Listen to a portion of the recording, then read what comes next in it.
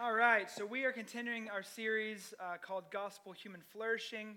We've been taking this theme out of Jeremiah 29, verse 7, and the theme is, "But seek the welfare of the city where I have sent you into exile." And so the idea, the concept is that as the people of God in Israel were taken from their homeland and exiled into this new community, they were called to seek that the betterment, the flourishment of that community. And likewise, we are exiles here in this life, looking forward to kingdom come. But that doesn't mean that we don't seek the welfare of where we engage and where we live. And so we've been talking about how the gospel motivates us to seek human flourishing here and now. And so over the last several weeks, we've looked at work. We've looked at how we're called to engage the world and cultivate and keep through work. We talked 3 weeks on justice. What is the biblical reality of justice from the Old Testament perspective, from Jesus' perspective, from the early church and how they fed on each other.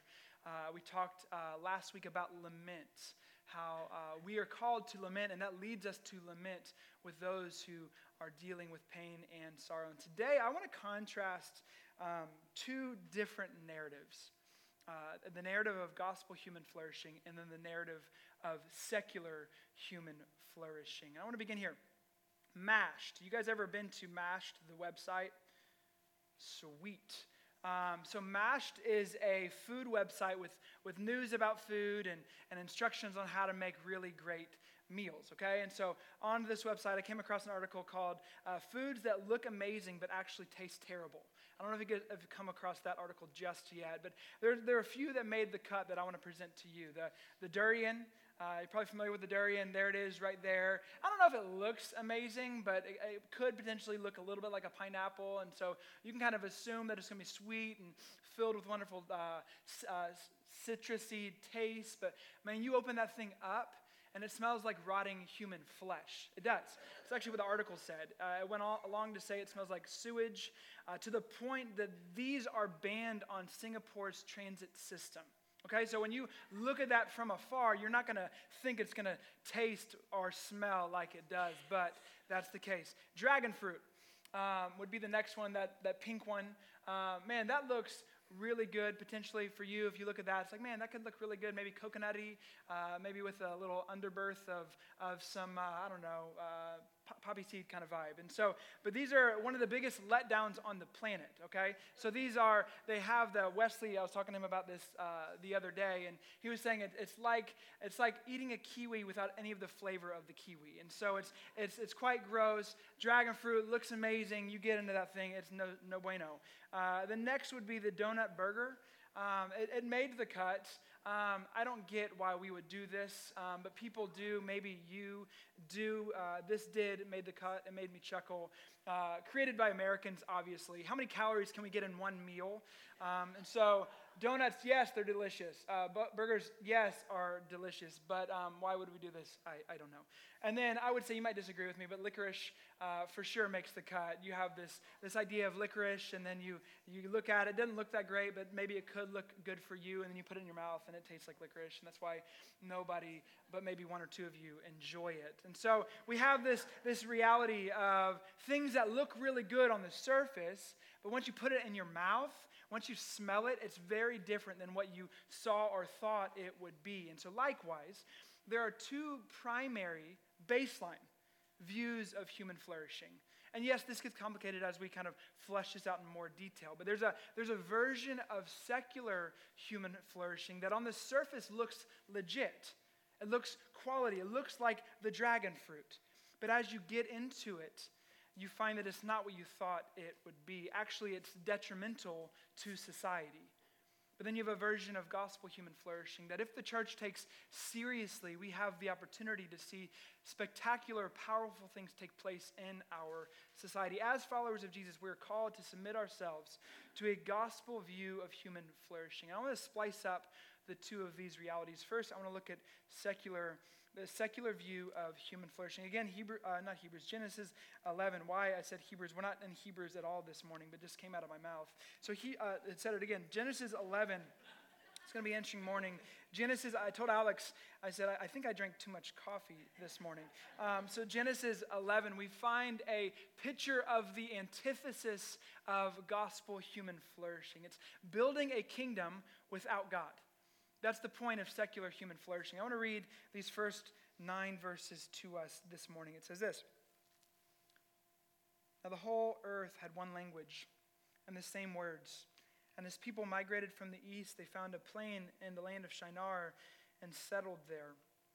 And they said to one another, "Come, let us make bricks and burn them thoroughly."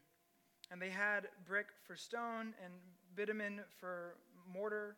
Then they said, "Come, let us build ourselves a city and a tower with its top in the heavens, and let us make a name for ourselves, lest we be dispersed over the face of the whole earth."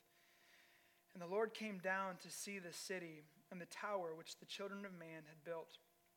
And the Lord said, "Behold, they are one people, and they have all one language, and this is only the beginning of what they will do.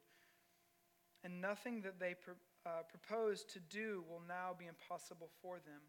Come, let us go down, and there confuse their language, so that they may not understand one another's speech." So the Lord dispersed from them there over the face of all the earth, and they left off building the city. Therefore, its name was called Babel, because their Lord confused the language of all the earth. And from there, the Lord dispersed them over the face of the earth. So they came together with a goal, and it appears like things were going well. It appears on the surface, if you look kind of at face value in these first few verses, it looks like they've reached a state of utopia. Maybe a state of nirvana for you early 90s folks. You really like that one. Maybe a state of progress.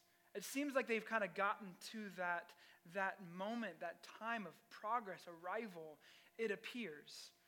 The language used here multiple times is "let us." This phrase, let's make brick, that phrase is used consistently through Moses' Pentateuch and Genesis 1. Let us create man and woman in our image. We see it here. Let us do this. We see it in the Exodus story. Again, this theme of Pharaoh coming together. And on the backs of the Hebrew people, let us build bricks and therefore make buildings, and using those people to build. This theme is used on the regular. This is "let us make bricks." It's using technology of brick to reach up to the gods. It's this place of pride, to ingenuity, trying to leverage our own resources, taking from God what only is His, and using those resources to leverage ourselves and oftentimes oppressing other people. See, our autonomy, apart from God, results in a world of tragedy and death, suppression and oppression. See, the Bible isn't anti-progress. The Bible isn't anti-cultivating. We've actually been talking on the regular in this series that we actually are called to cultivate, keep, make better. The biblical call is to transform this earth into the garden city that it's moving towards. That's what our call is. But the issue here has everything to do with the motivation. It's the motivation that's happening here. We want to ascend to heaven, and we want to become like God. The NIV says that they want to reach to the heavens. This is anti-Eden. This is the opposite of the design that God creating, seeking to become God, like void of the creator and the cosmic design. They're wanting to have everything that God created void of the backbone of the one who created all things. It's this motivation. We see it tapped into a few verses before in Genesis 10, 9, and 10. I'll read them to you. We kind of see the foundation of Babel in verse 9 of chapter 10. It says this. Speaking of Nimrod, he was a mighty hunter before the Lord. Therefore it is said, like Nimrod, a mighty hunter before the Lord. The beginning of his kingdom was Babel. So we have this dude Nimrod who is the founder, maybe the mayor of Babel, and the name Nimrod means "we will rebel." And so the very foundation of Babylon, the very foundation of this tower that they're wanting to build is this desire to rebel against God and his creation. We see this thread of Babel and Babylon, this great wicked city throughout all of the scriptures. And this is the Lord came down.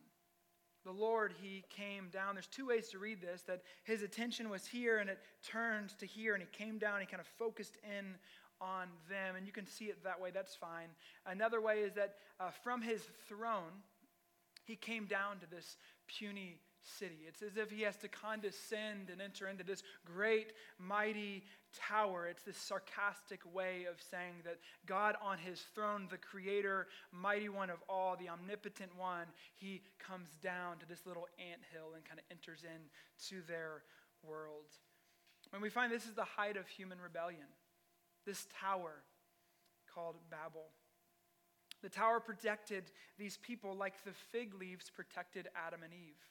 See, Adam and Eve rebelled personally against God, and they took fig leaves to hide, to run from God, to protect themselves from their shame and to enter into a new way of life void of God.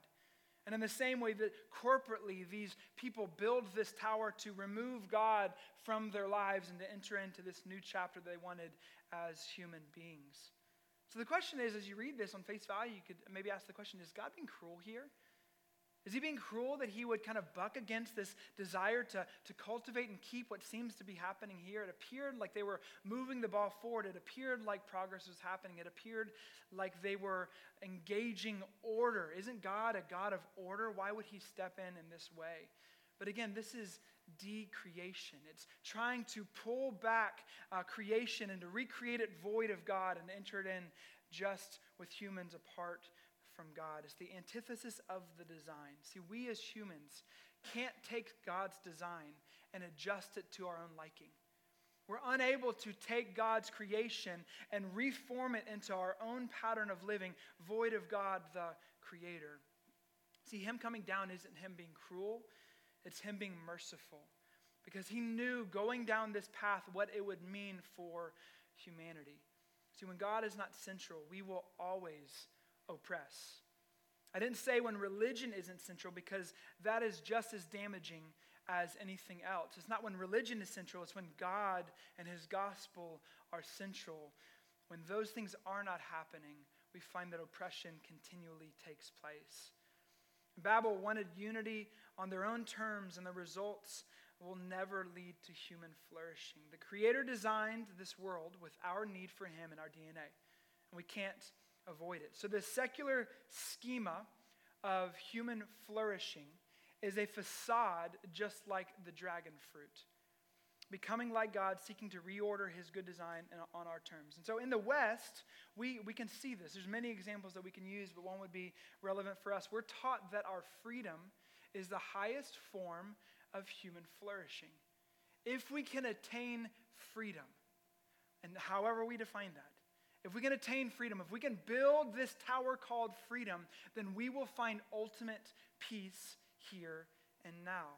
We seek to build a tower in the name of freedom, and it plays out both with conservatives and it plays out with progressives. And so for human flourishing with conservatives, they think that individual rights or having free markets unleashed from government control and restraints is what leads to flourishment.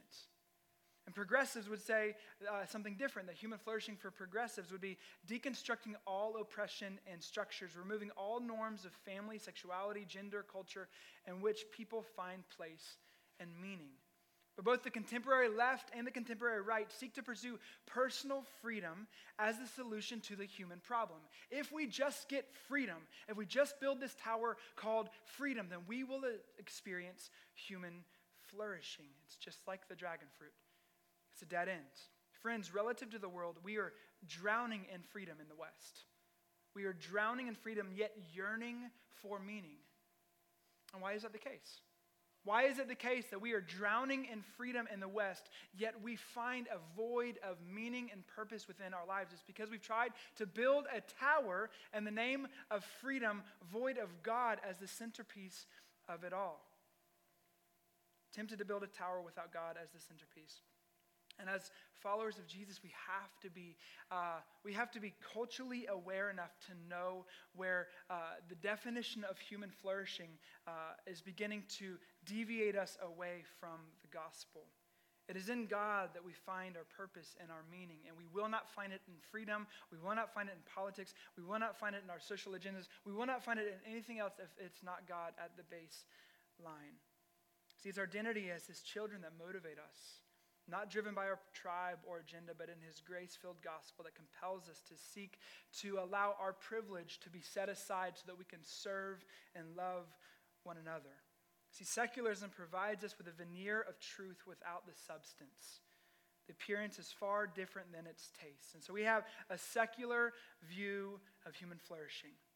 Building a tower void of God at the center, using something that God's created as an end to build so that we can seek human flourishing without God and His gospel at the core. The other half of this would be a gospel view of human flourishing. It's interesting that Moses, again, the writer of the Pentateuch, the writer of Genesis, he kind of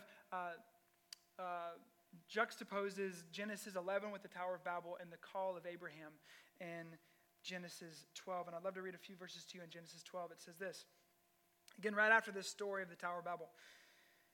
Now the Lord said to Abram, "Go from your country and your kindred and your father's house to the land that I will show you. And I will make of you a great nation, and I will bless you and make your name great so that you will be a blessing. I will bless those who bless you, and him who dishonors you I will curse.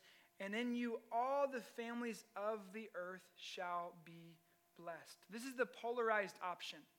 The first option is to use your power, use your strength to oppress others. And the other version, the gospel version, is to allow your privilege and your blessing to be set aside so that you can bless others.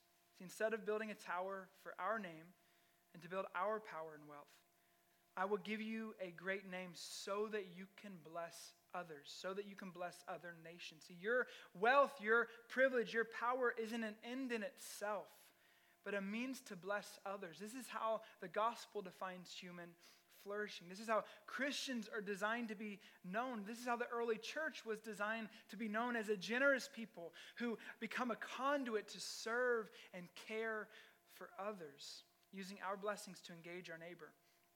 It is God and His gospel that reminds us that He cares about this world so much that He sent His Son to redeem it. And now we are deputized as followers of Jesus to bring about His kingdom in thousands of different ways in our own lives, here and now.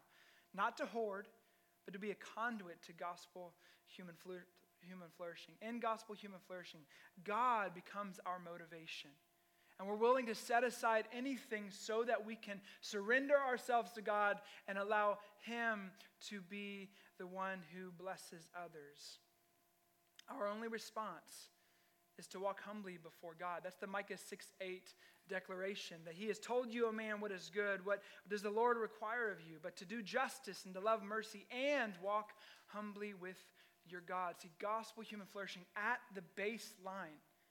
You can't just say that text is to do justice and to love mercy. The backbone of that is to walk humbly before your God. And when you truly walk humbly before your God, you are able to do justice and to love mercy. See, the gospel compels us to see humanity flourish. And I want to say that there are three ways that the gospel, at least three ways that the gospel compels us to engage human flourishing. And I'll lay them out to you. The first would be the Imago Dei. In Genesis 1, 26 and 27, we read this declaration that God gives about the uniqueness of humanity that's different than anything else in creation. It says this, "Then God said," this is the sixth day, "Let us make man in our image, after our likeness, and let them have dominion over the fish of the sea and over the birds of the heaven and over the livestock and over all the earth and over every creeping thing that creeps on the earth." So God created man in His own image. In the image of God, He created him, male and female. He created them. So we believe with the gospel that it reminds us and tells us that humanity of all shapes and colors and races and ethnicities resemble, represent, and reflect God. So we believe that. We believe that as followers of Jesus, that all people represent God in the Imago Dei. C.S. Lewis said it like this: there are no ordinary people. You've never talked to a mere mortal. Nations, cultures, arts, civilizations, they are mortal, and their life is to ours as the life of a gnat. Sorry, I kind of wrote this down a little too fast. It is immortals whom we joke with, work with, marry, snub, and exploit. He's saying that humanity is unlike everything else in the created order. So imagine if a foreigner from Sri Lanka chose to come to Mount Vernon. Mount Vernon is the place where George Washington once lived. And this Sri Lankan knows nothing about American history. And they come and they see this plantation, which is a smaller plantation compared to others in Virginia. And they begin to question, why is there such value and respect and guards and people that are armed? And why are there such protection around this one plantation? What makes this one place in Mount Vernon so unique and powerful and honorable and special and worthy? What makes this Mount Vernon so worthy of all of its honor and respect? And it's because it's George Washington's house. George Washington is the father of our nation. And so because we honor the owner, we therefore honor the house. Because we honor George Washington, we therefore honor this place. Likewise, we treasure every human because they reflect the Creator. Every human, regardless of ethnicity, regardless of color, regardless of disability, every human being is immensely valuable, made in the image of God. And we believe that as followers of Jesus. Tim Keller says it like this: the image of God carries with it the right to not be mistreated or harmed. All human beings have this right, this worth, according to the Bible. Regardless of their record or character, all human beings have an irreducible glory. See, this is a radical notion. Secular human flourishing cannot declare this. This is a radical notion that cannot carry the same weight in the secular world. The natural intuition is survival of the fittest. The natural intuition is at the heart level, we are all barbarians. And we are all seeking to protect our own tribe, our own people, our own nation at the expense of others. Aristotle said that some people were born to be slaves. It's a natural conclusion in secular human flourishing. When you drill into secularism, you find this. There's a historian named Carl Becker, and he says, we are a little more than a chance deposit on the surface of a world, carelessly thrown up between two ice ages by the same forces that rust iron and ripen corn. That's the result of secular human flourishing. Stephen Hawking said it like this: the human race is just a chemical scum on a moderate-sized planet. If you squeeze out secular human flourishing enough, there's no baseline of creator. There's no baseline of dignity and design. And that's why on the surface it can look one way, but at the end it's just about oppressing one group of people or another group of people. See, secular human flourishing at its core without God will deviate down an unhelpful path. It's like looking at dragon fruit and saying on the surface it looks good, and then you take a bite and you're like, dang, that's not what I thought it would be. In the same way, gospel human flourishing, it reminds us of the Creator and the unique worth of all people. So as we look at gospel human flourishing, we have to compare and contrast these two realities, these two narratives that we hear, and we oftentimes, more often than enough, that's why we gather every Sunday morning to remember the narrative that we're a part of. Because throughout the rest of the week, we hear this secular narrative more oftentimes than not. I would make the case that the heart of the civil rights movement was the image of God, the Imago Dei. Martin Luther King said it like this: you see, the founding fathers were really influenced by the Bible. The whole concept of the Imago Dei, as it is expressed in Latin, the image of God, is the idea that all men have something within them that God injected. Not that they have substantial unity with God, but that every man has a capacity to have fellowship with God. And this gives him a uniqueness. It gives him worth. It gives him dignity. And we must never forget this as a nation. There are no gradations in the image of God. Every man from a treble white to a base black is significant on God's keyboard, precisely because every man is made in the image of God. One day we will learn that. This is why we must fight segregation with all of our nonviolent might. See, the heart was we believe that we are made equal in the image of God. And this is what the gospel communicates to us, that we are to receive the grace and the gifts of God and to, in return, give it, to even leverage our privilege, maybe said different, to put aside our privilege to see others flourish. The gospel compels us to carry the glory of our neighbor, to care for the glory of our neighbor made in the image of God. And so we see the first motivation of gospel human flourishing is the Imago Dei. The second are short, so we're going to breeze through the next two. The second is stewardship. Stewardship.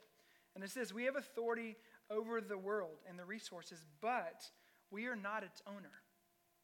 In the image of God, recognizing that God is our creator, we have been given resources, we have been given things in our lives, but those aren't things for us to hoard. Those are things for us to steward and to use to help others.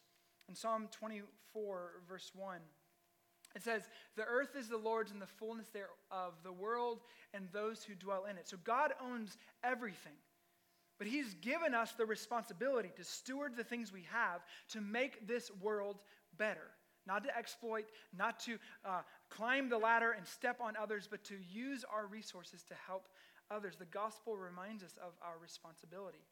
Our task is to manage what God has given to us in a way that pleases the owner. So in the gospel human flourishing, we believe that God exists, and we believe that he created, and we believe that he's given us resources, and we are called to use those resources to help and serve and care for others. God is central. We have the temptation to think that our time and our money is a result of our own success, and so we now hoard our time and our money because we think that it's ours, but it's not.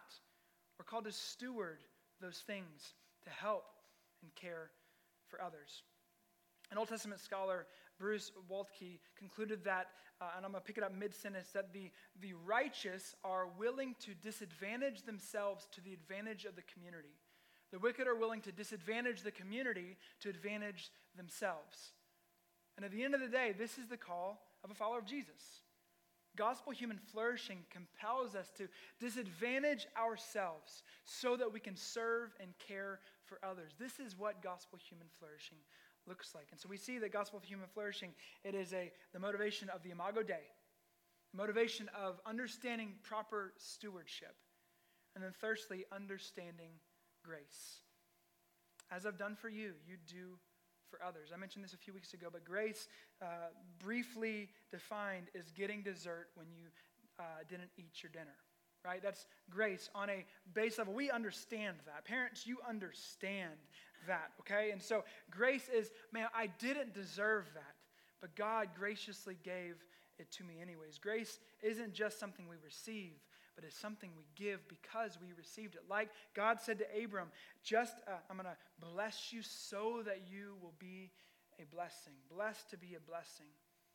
The early church did this. The early church didn't need Rome to lean on to serve the poor. They were so generous that they didn't need Rome. And the church is called to allow the motivation of grace, not just to get you into heaven, but to shape and transform your heart in such a way to say, how can I give in a way that God has so graciously given to me? So we are fed a version of secular human flourishing that on the surface looks okay, but it's actually detrimental to society. The gospel, and on the other hand, is to seek human flourishing with the motivation of the Imago Dei, the motivation of stewardship and grace. I want to end with this. I believe that we are in a cultural moment in the church. I believe that coming out of the pandemic, coming out of the social pressures that we've experienced over these last couple of years, I believe that we are at a crossroads as the Big C church in America. To be known as a people who follow politics, to be known as a people who have our allegiances and agendas that we seek to prioritize above everything else, or to be a people who are known as people who follow Jesus. I believe that we're at a crossroads for the gospel to actually do something in us that leads us to be generous. To do something in us that leads us to truly care for others that are different than us. See, this isn't just, this is a moment that we can step into, but I believe it's also our inheritance. That we have an opportunity to allow the blessings of God to be conduits and lead us to bless others. Friends, we can't settle for the facade of secular human flourishing. You were made to be a part of God's story. You were made to enter into this space and time and actually be different in the world. Not just be a more conservative or more progressive view of secularism, but to allow the gospel to make you distinct. To allow the gospel to lead you to say, man, I have this, but I want to give it. I've been given this, but I want to share it. I want to allow the grace of God to not just do something for me individually so I can get into heaven, but actually shape me here and now to love my neighbor and to care for others. That's where we become light, and that's where we become salt. And I believe that we're in this cultural moment, this opportunity where it's tense and dark and confusing, the pressures around faith and following Jesus and being canceled and all of this stuff. We have an opportunity to be distinct and to enter into this world and say, no, the gospel is compelling me by grace to love my neighbor. I know the end of the story. I know Babylon is going to end one day. I know the dragon's going to be slayed one day. And I'm going to enter in with ferociousness to lay down my life for my neighbor, to care for those that are different than me. I believe that's the moment that we have and that we're invited into by the grace of our Lord Jesus. Amen. So I want to end, and I want to pray for us. I don't want to settle, friends. I don't want to settle for just this puny, hollow, lifeless message. I want to enter into the story that we've been invited into. The grace of Jesus has been extended to us. He has done well more than we can ever ask or think. He's offered us these opportunities to love our neighbor and to care for the vulnerable and to sacrifice our lives, to lift people up. This is what the gospel invites us into. I want to pray that God would do that in our hearts. Man, motivation from this platform will last like 30 seconds. But man, the Spirit at work will change your life. And I want to pray that God would do that in our midst. I want to pray that God would do that in our hearts, that we would be known as a people that are distinct. We'd be known as a people who freely give of ourselves and our finances and our time and our energy. And I know that some of you are young mamas and daddas, and I know that's tricky. We got to navigate through what that looks like, and there's grace for that in seasons of life. But the narrative of our lives would be generous. The narratives of our lives would be the grace of Jesus compelling us to do crazy things because he did crazy things for us. And so I want to pray towards that end for our hearts. And so we did this last week. Andrew led us in this last week. I want to just in the groups that you came with. Because of COVID, this is what we got to do. But in the groups that you came with, I just want to pray, God, would you awaken something afresh in our lives? Would you let your kingdom come truly in our lives? Let's pray towards this end as Trevor comes up, and we'll transition into communion. Sound good? So you can pray out loud with your group, believing that God actually hears your prayer, and then we're going to transition into communion together. Let's pray.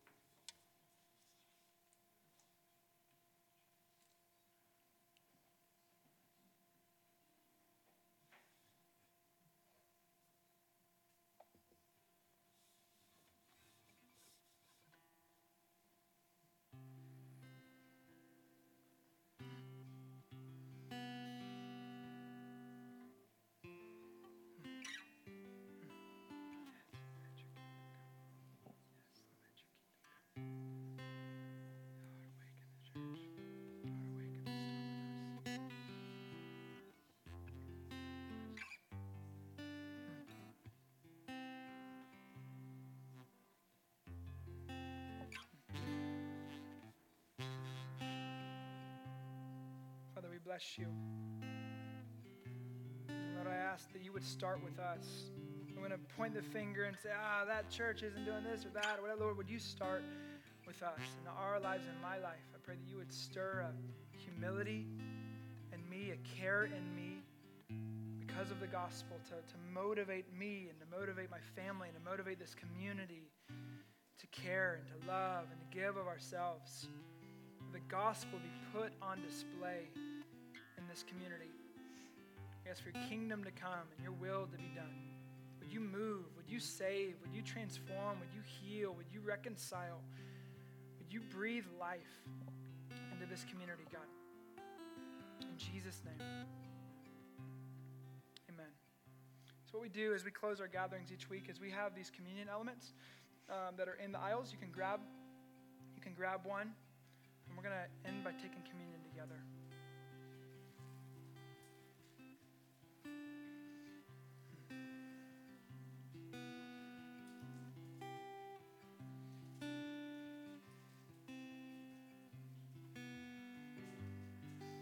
Every week we take this little wafer and this sour Welch's juice, not because it's anything good, right? We take it as a declaration, as the loudest message I want you to hear as you enter in or end your week, how you view Sunday, I'm not sure, but to remember that God, the Creator, the sovereign of all, He entered into our lives and broke His body for you.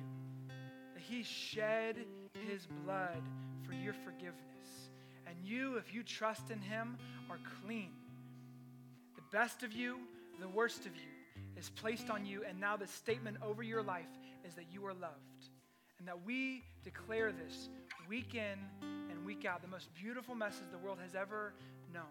We partake together. Friends, the body of Jesus, broken for you.